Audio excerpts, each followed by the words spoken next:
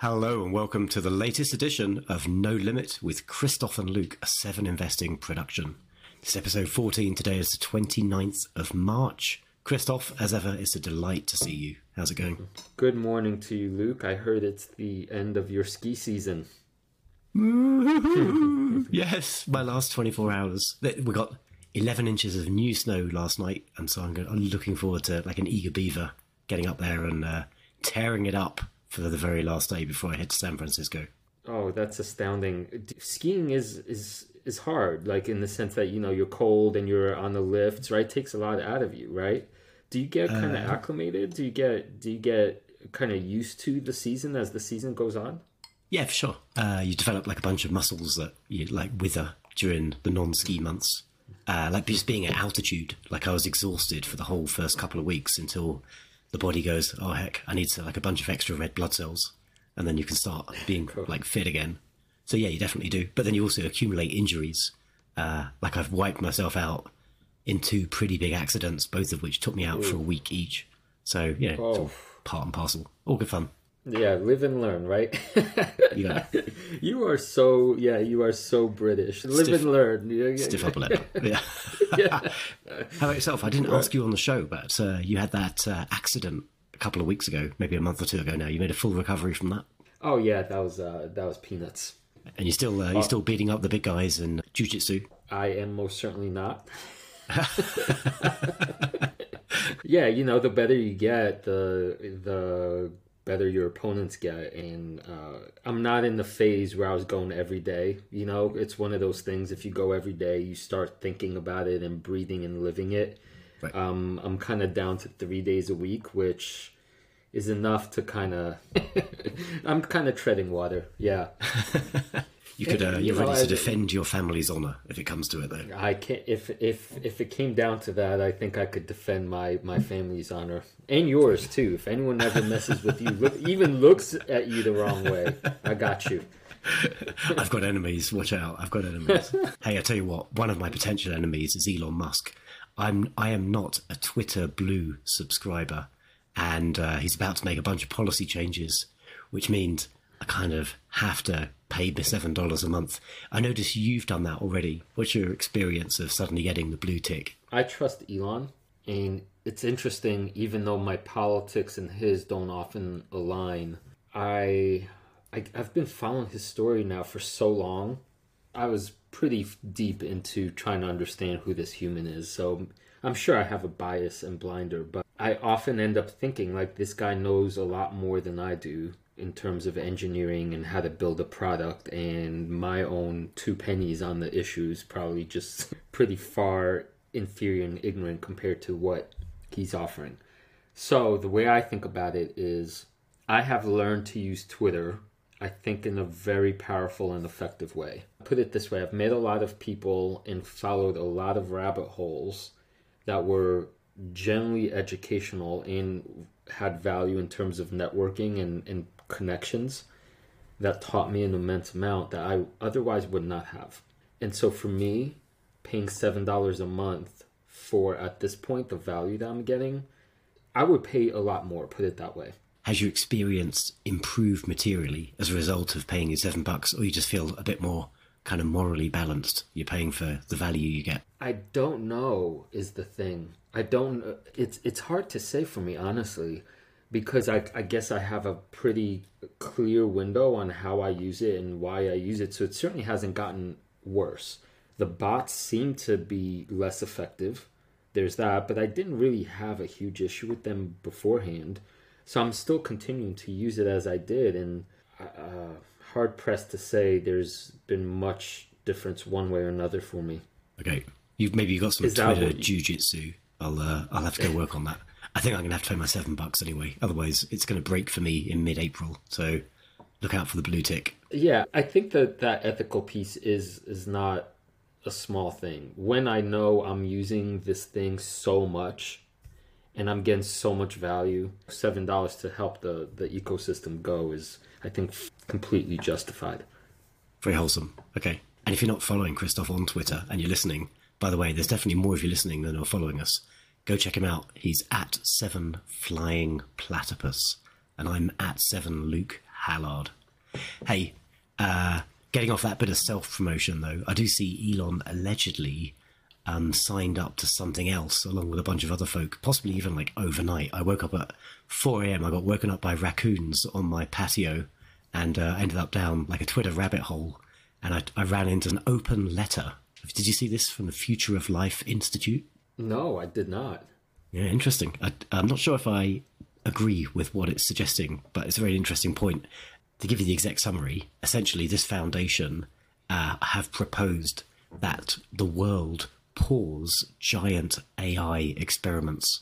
They've put out an open letter to, especially to kind of big AI founders, people like Musk, Sam Altman, I guess, folk like that. They've got over 1,000 signatures. And what they're suggesting is that we should take a deliberate stop, take a breath, rather than charging kind of headlong into the singularity, possibly the end of humanity, as I was kind of getting a bit wistful about a few weeks ago, and stop developing models that are stronger than GPT-4, which is incredible. Like, I'm paying $20 a month for GPT-4 myself now. I get so much value out of it. And they're saying we should actually, rather than continuing to develop deeper and deeper models which might have emergent capabilities that we don't really understand, let's take a breath and try and make sure these things we're developing are kind to humanity. Basically, we can make sure they're safe, they're giving good information, but essentially trying to rein them in before they get a little bit too far ahead of us. What do you think about that? So yes, I did see this, Luke. It's so fascinating because this is a topic that I'm about to start teaching in my Consciousness of Animals class. And the last portion of the course will be dedicated to this question of what are humans in the age of AI? What are we becoming? Including, there's a new movement out there that is putting forth a provocative case that it would be better for the Earth to have humans destroyed, to make us go away. Because if you think ecologically, George Carlin said this a while back, we're like a bad case of fleas for planet Earth, and the planet will be fine, but we're killing all these other species and so forth. That if you're serious about ecological health, then you gotta consider humanity as a problem, and maybe AI is one way that Earth will solve this problem. We'll kind of do it to ourselves.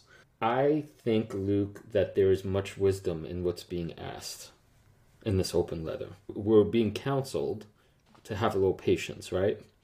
A little forbearance, that might be the better word, because this tool, it feels to me more powerful, right, than our capacity to handle it. That's the basic, right? I also think that humanity does not have within itself the capacity to slow down. We're too impulsive as a whole. And the self-interested parties, the ones that do not think in a networked way, ecologically, somebody out there will continue developing this. That's my concern, right? The signatories to the open letter, these will be the sort of ethically minded organizations that kind of buy that idea, but there's still going to be a ton of companies and probably a ton of government-backed actors who are going to charge on regardless. Yeah, and that kind of reminds me of the gun debate in the United States. Right. It seems to me wise to have serious control over automatic weapons, for example. The counter argument that you hear is that, but then the bad guys are the ones left with them, and then you're defenseless. Right. And I think without gets messy and complicated fast, I get that, but the cynical or skeptical part of me understands that. If you take the moral, wise path, you will still leave yourself vulnerable to the bad actors, and that could, in fact, be true. It seems like the missing piece in all of this for me is this idea that there's no such thing as a free lunch, right? That in the end, people have to sacrifice something to get something. And we're not so good at the sacrificing part, right?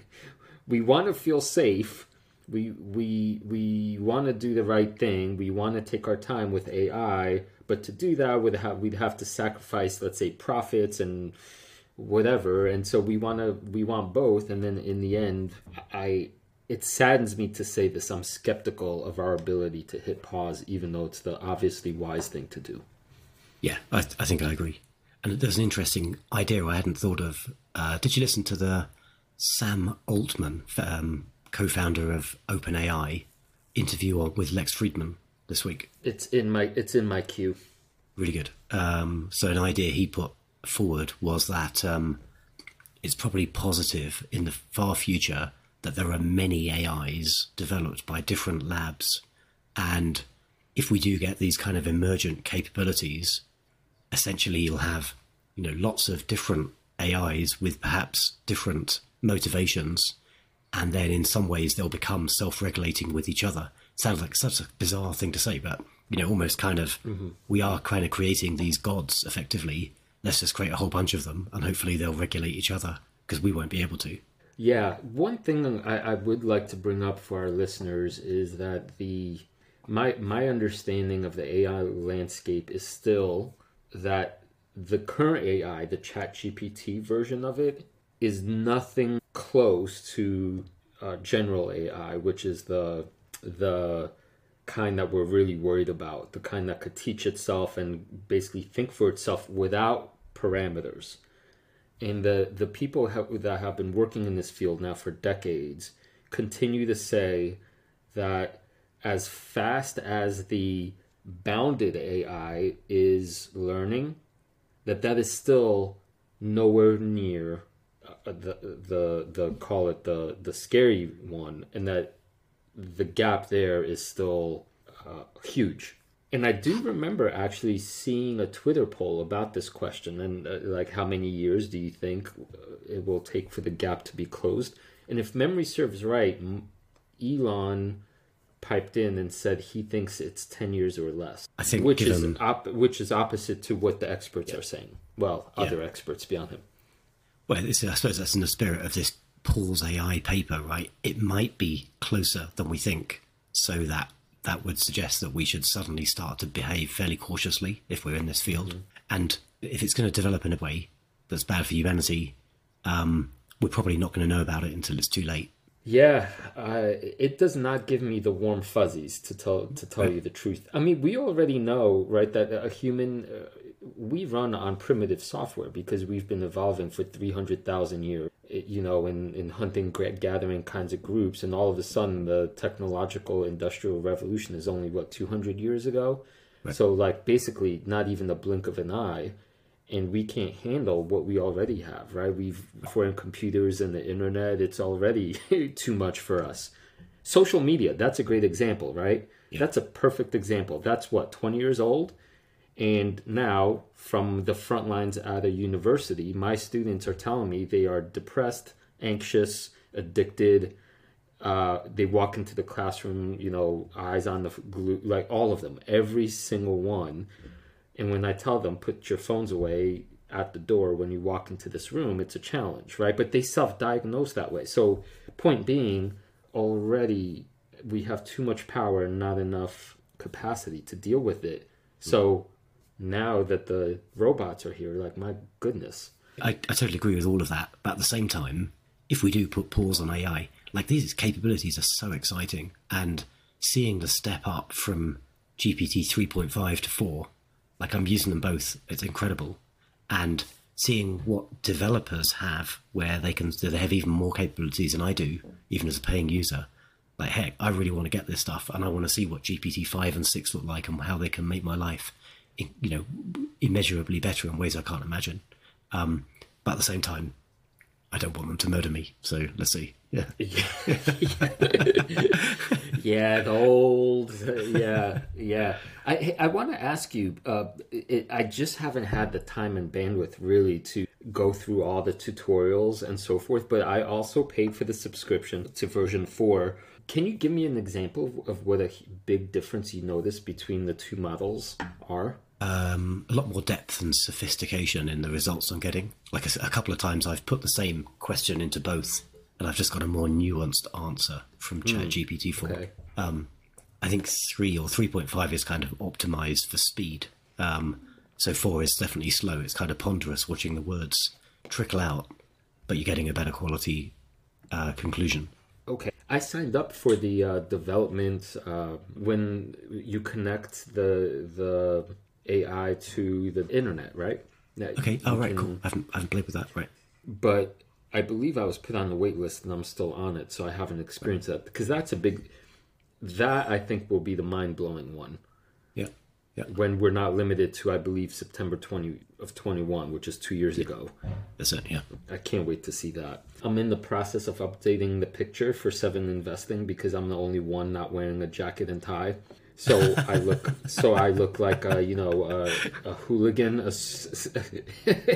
hooligan from off the streets. But I was trying to upload a photo of myself and have AI add a jacket and tie. And it kind of it still looks AI-ish, so I don't think it would work. Although that might actually be pretty cool. So I don't know if you've used the robot in this way, where you actually upload text and pictures or other stuff. Yeah, you should check out. I'm using Midjourney, but I think you have to pay to use Midjourney version 5. But apparently that is it's producing incredible results of real people. So yeah, that's probably the way to go if you want to do like a real flying platypus in a suit. Seeing there's no way to get you in an actual suit. Right, that's right. That's right. I did type in my name and I did write, my name plus suit and tie, and I got back pictures of very Polish looking like people that were not me. I was like, oh man. Cool. Hey, so I wouldn't check in with you because I'm heading home soon, and Katrina tells me I have a box of Magic Mind waiting for me when I get there. So we're talking about like super intelligent AIs. Are you still taking this stuff? Are you feeling super intelligent yourself? Not this morning. I feel. Is that why you're so sleepy looking? Yeah, I don't know what's off. Something's off with me this morning, Luke. But I love this stuff. I generally love this stuff. Here's how it fits in my day. I only eat dinner at 6 p.m. So I've taken to doing a workout in the morning. First thing, I drink a glass of athletic greens to get my vitamins. And then I have a coffee from about 9 till 11. Coffee gets me through to about 1. And then around 1 p.m., I take my Magic Mind. That gets me to dinner. Basically, the feeling of the Magic Mind juice creates this sensation for me that's a little bit like coffee, but unlike coffee, something happens where I think I deepen in creativity. I don't quite understand it, but like coffee gets me energized, but this stuff makes me more excited about new ideas than I feel when I'm not drinking it.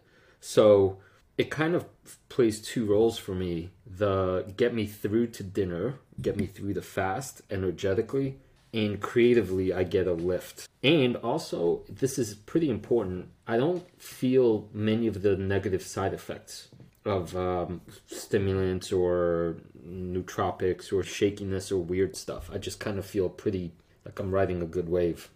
Cool. All right. Sounds like a strong endorsement. I'm looking forward to checking it out when I get back to London next week. Yeah, I'd love to hear what you think and what kind of smart things you'll have to say. Awesome.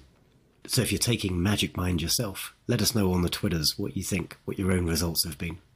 So Krzysztof, you've been reading as ever, I gather. What's your latest book?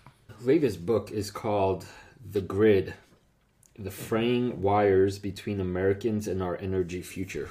Yeah, interesting. It was Bill Gates's one of his 5 favorite books in 2016. So it's a little dated, I guess 7 years now. But 2 things. I think is extraordinarily well written. The author, Gretchen Bakke, Bakke, is an cultural anthropologist, which is the same thing that my wife is, curiously enough. But I never, it's just the highest level of writing that I think you could come across. It's so engaging, so thoughtful, and I'm a sucker for good prose. So some people might think, oh yeah, reading about the electrical grid, that's going to suck. I had the exact opposite experience, just on that literary level. The other thing is, it is kind of astonishing to me that something like electricity, which is now such a fundamental part of our life, including here in Texas. I've lost it recently twice in 2 years for an extended period of time during a very cold freeze. And you get reminded very quickly just how miserable life gets. Not that we can't make a fire anymore, and like survive, but when so much of our modern day life revolves around devices, and you can't, for example, go to work and do work without the internet or your computer. It's shocking. It's truly shocking what a dominant force electricity has become. So what's even more shocking to me was how, and she talks about this a little bit, how when we walk around day to day, at least maybe I'll speak for myself, you don't notice. You kind of block out things like utility poles and wires and even how any of it works, right? I was so stupidly ignorant about the grid that I kind of became temporarily embarrassed for myself. Like, how could, when I put the two things together, the force of electricity, how essential it is, and how I knew nothing about it, I was like, how could this be? So okay, I think I understand this stuff. What's a surprising fact then that I might not be aware of? Oh my goodness. Maybe this is an interesting thing that renewable energy, so there's the old grid and all the new renewables coming online. And I thought something like renewable energy is just a good thing any way you slice it. But it turns out that utilities have a business to run, and things like renewable energies sometimes add a whole nother layer of complexity to how the old school operations. So for example, when you have surges of energy coming online from, say, too much sun or too much wind, that could actually overpower the grid. So all of a sudden, the way we are evolving, the way our grid is evolving, it's not just good and bad, old and new, or we want more new, more renewable. It's a way more complex algorithm that's evolving. So that's one thing to consider. And this actually segues to why, for the most part, I started looking into this. You will now see me focusing a lot more on batteries as investment opportunities.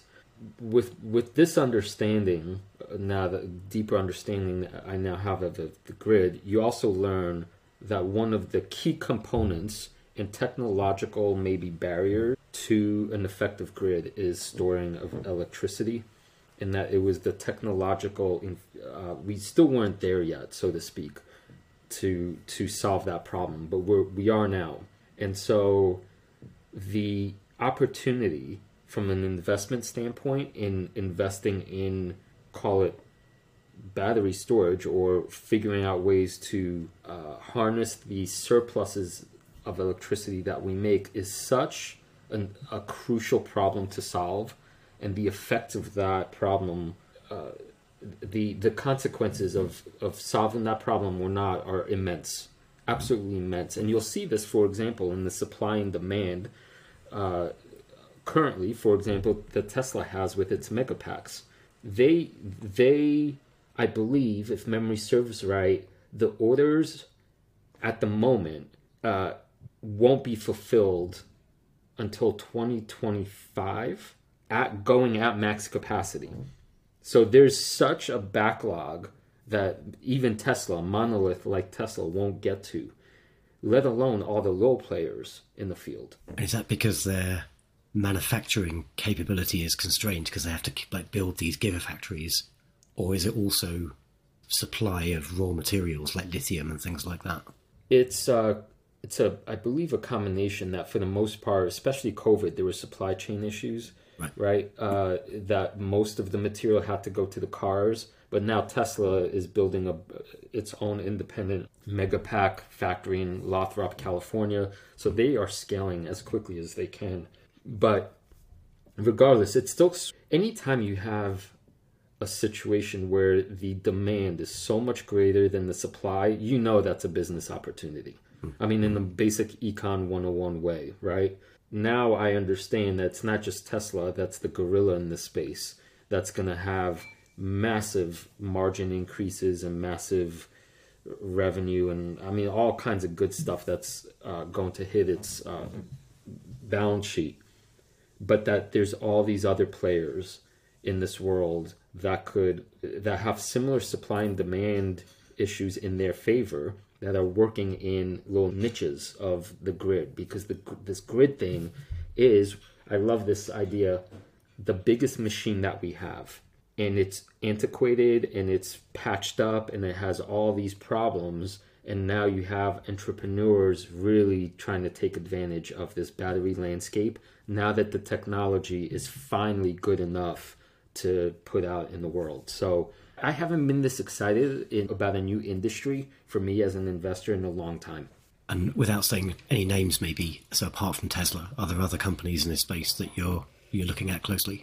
Yes, there are two more right now that I'm taking a very, very hard look at, and you'll definitely hear about them from me in the next 2 months. My next recommendation, I guess at this point, this episode will release in April, right? So yep. Subscribers will know what my recommendation is for April, and it is a small battery company that most people have never heard of, with a extraordinarily unique catalyst and setup that if it hits, it's going to hit big. Very good. Well, nice to have like you developing your expertise in this area. I always feel a bit weird as a 7 investing advisor, because I'm a bit like a platypus too, and I'm all over the board. I don't think I'm an expert in anything. I'm kind of more of a jack of all trades. And if I'm developing expertise in anything, it's probably fintech. But oh, geez, that's boring. Like I'd rather find something a bit more interesting to become an expert in. This will tie together the things we've talked about this morning, Luke. Here's how I do things. My generalist sensibility gets me looking in a particular corner, right? Then I get interested. I read the top level stuff, like for example, batteries, like YouTube, how do batteries work, right? Just basic education, right? Then I find a book that I think is the most recommended or gives me the next layer of depth. Meanwhile, while I'm doing this, I'm on Twitter, and I begin following experts. And I don't therefore have to be the expert, because I simply know who to look for. And then we have our ChatGPT buddy, right? So now I know the questions to ask. For example, because I'm not an expert in batteries, what's the difference between, say, lithium ion and zinc battery? That's an important question for me. So type it up, and ChatGPT-4 gives me the expert's view on all of that. Yep. Or maybe not. Maybe it's still not there. But that's the point is, like, spread the resources around, and if you know what to ask, I don't know if expertise is required, is what I'm saying. Well, it's like having like this world of experts, like real human experts on Twitter that are accessible because of the nature of Twitter, and the world's most kind of erudite librarian, I guess, with GPT-4. So yeah, you can develop your own expertise super fast. It's actually quite interesting how it's playing into a topic I would like to talk about today as well, around what's happening with the homeschooling boom. Should we dive into that? Yeah. I saw quite an interesting Twitter thread by George Mack, and he just had, a few days ago, a bunch of interesting stats, what's being ignored by the media but will be studied by historians. And I've just picked three of these stats out of his thread. I wouldn't mind chatting through with you. One ties into what we were just chatting about, and it's what George frames as the homeschooling boom. So evidently, I haven't fact-checked any of this stuff, but the sources look good. Evidently, in the early 1970s, less than 80,000 kids were homeschooled in America.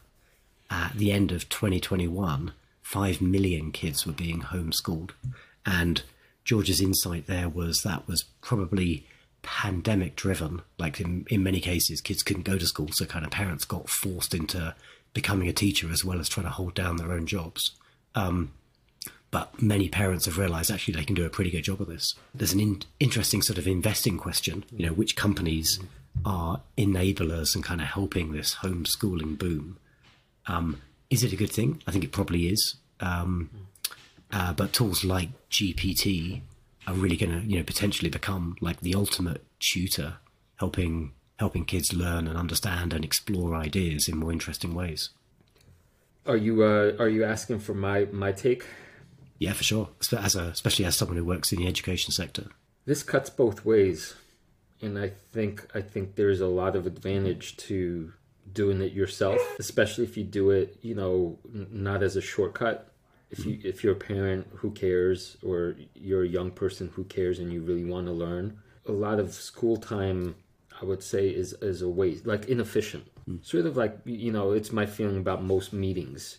People just like hearing themselves talk, and then it just, right? So you're not learning nearly as quickly or as much as you could. But the other side feels to me that an embodied emotional and social intelligence is also necessary to have the full experience of what it means to be a thinking and effective human. And we know this, from, say, negotiators and how people do in business, business deals. It matters, right, Luke? You know this in from your own career, right? Like, it matters how you show up to things. It matters to what extent you could empathize with another human, understand what they're saying, meet them on their wavelength emotionally, socially. And somehow we'll need to figure out how you could get that piece of the human experience merged with, say, the intellectual content loading stuff. Yeah, no doubt. Agree. And that was a sort of challenge even for grown-ups, right? Coming out of the pandemic, we all, to some extent, forgot how to socialize with each other. So we've had to relearn that. Yeah, and it's not a small thing. Yeah. So I don't know if I had a child. I don't know if I probably would consider homeschooling seriously. Cool. Plus maybe something like an athletic club, right? To match the other end, right? Yeah, that's a good shout. Let's dive into another one of George's stats and insights, and it sort of links to the last one. So a rise in homeschooling means kids will start building businesses earlier. The ability to do this with just a smartphone and internet connection. So, and his stat is the highest paid YouTubers. So evidently today, the highest paid YouTuber is an 11-year-old kid called Ryan Kaji, who reviews toys on YouTube. And in 2020, he made $26 million. And he was 9 years old at the time. So that's pretty cool. Like, suddenly, like, the parents are farming their kid out to earn a ton of money, and he's probably having fun doing it at the same time. But it is interesting, and again, like an investing angle on this, right? Tools like Shopify, Stripe, these kind of fintechs, so easy to start a business today. And YouTube and these distribution platforms, but it's kind of democratized, made it really easy to get started and potentially be successful in business. I think this is it's an inflection point we're all aware of, but suddenly seeing 9-year-olds making millions and millions of dollars probably makes it a bit stark, brings it home. I want to examine an assumption in there, because as soon as you said he's probably having a good time doing this, okay. Well, I haven't seen any of these videos, right? But I think I do know that in order to eventually be a genuine YouTuber with any kind of revenue, there's a lot of, call it, production. You can't just wing it, right? We could assume that. Maybe start off winging it, but okay. If you're in that kind of dough, then you probably have a bit of a team behind you eventually. Because as soon as you say he's probably having a good time doing it, you know who I thought of? A 4-year-old Andre Agassi. Okay. Or Serena Williams. The tennis players who had the kind of maniacal parents that put a racket in their hand at age 4 or 3 and said, you go stand on this tennis court and you hit balls. And, from Agassi's mature adult perspective, that was borderline cruelty, or not even borderline, right? That was abuse. And so I wonder, if you're a 9-year-old kid and you're making $26 million on YouTube, how much fun, unless these videos, if I watch one of these videos and he's kind of playing around with his toys in a sandbox and someone just happens to be filming him doing that, okay, you got me. I doubt that's the case. Fair. Okay, good challenge. Maybe putting aside that particular case study, I think there is definitely something about the ease of starting and getting into business. You'll probably see the first self-made teenage billionaire sometime this decade because of technology as an enabler. There must be some wizard 8-year-old right now doing things with ChatGPT that we can't even begin to imagine. But speaking of, Luke, I just had the best idea of my life. So and I'm not even on Magic Mind, and it didn't even come from the robot. But I came across someone on Twitter who did the meta thing and said he turned ChatGPT 4 into his own personal business AI hustler, right? And said something like, "You are an AI entrepreneur, right? I'm your human enabler. I'm going to do exactly what you tell me to do. Our budget is $100. Don't do anything illegal." And right, that's the frame. And what's great is he's then publicly sharing all the steps and all the results. How is it possible that you and I don't start up our own Luke and Krzysztof side venture, involve the robot, and say we want to start a company that does good for the world, right? Some side project, and we want to get filthy rich doing it and save the world and get filthy rich. Tell us what to do, and then we drink our Magic Mind every day, and how could we go wrong? Okay, I like it. All right, let's go. Let's do it. Is this a podcast project? We're going to use the podcast to talk about how our business venture has developed. All right. Is there one more insight? Yeah, there's actually a bunch in there. Go check out the thread, George__Mac. There's some stuff that's probably not investing related to do with testosterone and people not being romantic with each other. But one I think does have an interesting investing link is don't ignore India. 2023 is the year India becomes the world's largest population. So it's the world's fastest growing large economy in 2022. In 2017, there were 357 million Indians online. There are now 840 million Indians online, 60% of the population. And here's the interesting bit. In 2021, India exported more in software than Saudi Arabia did in oil, basically exporting like software services, generating $133 billion for the country versus $113 billion in oil exports from Saudi.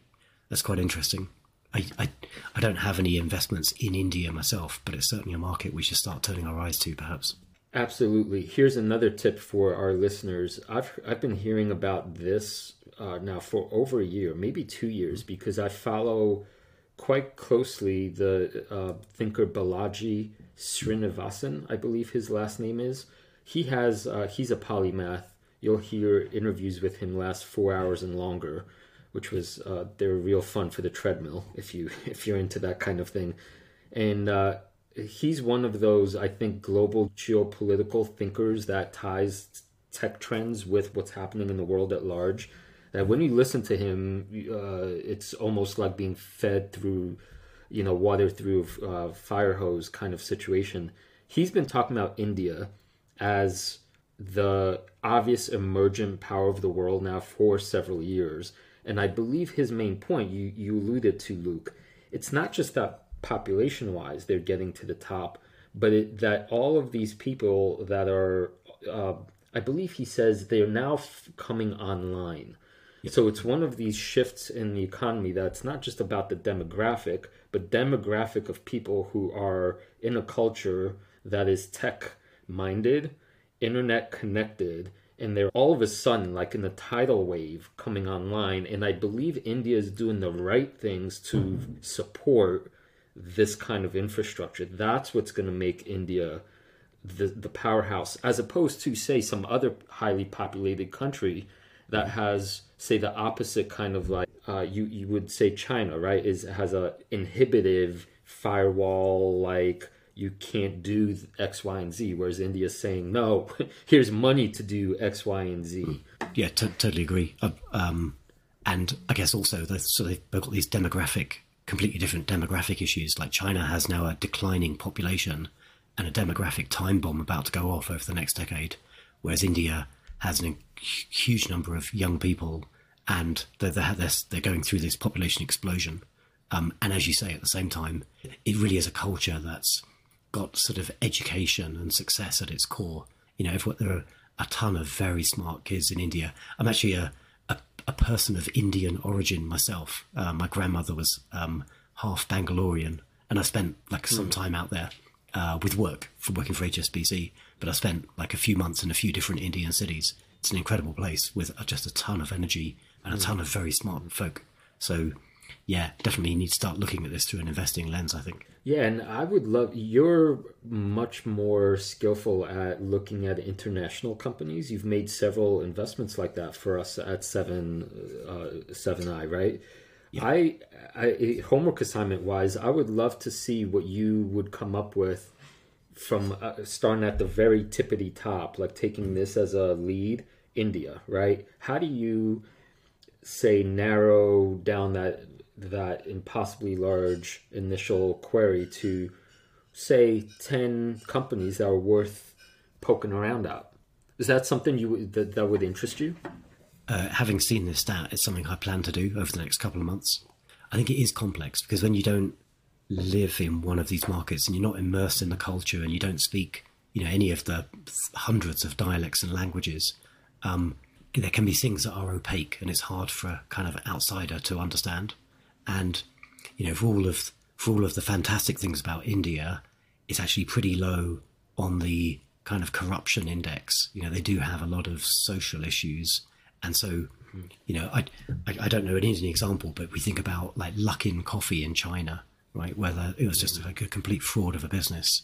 And it took like an outside investor to really spot that. And then the company came collapsing down. I'm sure there's a bunch of fantastic businesses, but also a bunch of really quite dubious businesses in India. And so I suppose what I'm saying is you have to have that bit of filter perhaps as well. Maybe, try and use your Twitter network. I've got a bunch of Indian friends at home back in London. Try and use people to evaluate and understand whether these companies actually add up and do they make sense. I would love to follow you on this journey and to hear what you might have to share with us. The process, just what you were describing, right? We have a lead, you have some connections, you have some limited experience in the country, but with all these other tools, it seems like you are like a prime example of someone who could probably find a few gems. I'd love to keep up to date with how you go about that. Yeah, I'll be digging into it. And actually, I do have a link. So I got interviewed about a year and a half ago by another sort of investing community, Indians Invest Globally. So I'm going to use this as a opportunity to go reach out to the guys I chatted to there, some really smart guys who've built quite a big investing community chatting about exactly this topic, try and get some of their top tips. Oh yeah, fantastic. Yep. So pretty long, all over the place conversation as ever. We're coming up to an hour of recording time. We skipped it last week. So you up for a game of the 3 conversations game before we close this week? Yes, as long as I'm not the one asking questions. You can answer. It was my turn. I do have a couple of questions for you. Let's see. So, quick reminder, if you're tuning in at episode 14, I'm going to pitch 3 conversation topics to Krzysztof. He's going to put a line through one of them, and then I'm going to pick one of the other 2, and then he's going to give us a minute of wisdom on that topic, and he has no idea what I'm going to ask him. I did start writing these for episode 13, so my first one is 13 related. Conversation 1. Some cultures are strongly superstitious. For example, the Western number 13, the Chinese number 4. Does it make sense for hotels and offices to skip those numbers when they build their buildings? Question number 2. Which of the 7 deadly sins is most dangerous to an investor? And I can remind you what they are. Pride, greed, wrath, envy, lust, gluttony, and sloth. And then question number 3 is, you're a very well-read chap, and that huge bookshelf behind you, which book do you wish you could live in? Let's say, obviously, a work of fiction. Which work of fiction do you wish you could live in that world? Oh, wow. Oh, what a great question. My mind's exploding because I that's the one I want to answer, but then I'll stumble all over myself. Let's nix the superstition question. Okay. All right. I mean, I kind of want to ask you about the deadly sins, but go on. You want to talk about books, so I'm going to give you that bit of rope. Tell me about which book you're going to live in. Oh, this is impossible.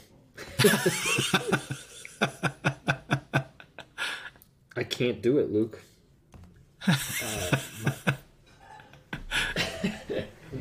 Krzysztof, if you're not on the video, Krzysztof's now staring at his bookshelf, trying to spot a world he can occupy.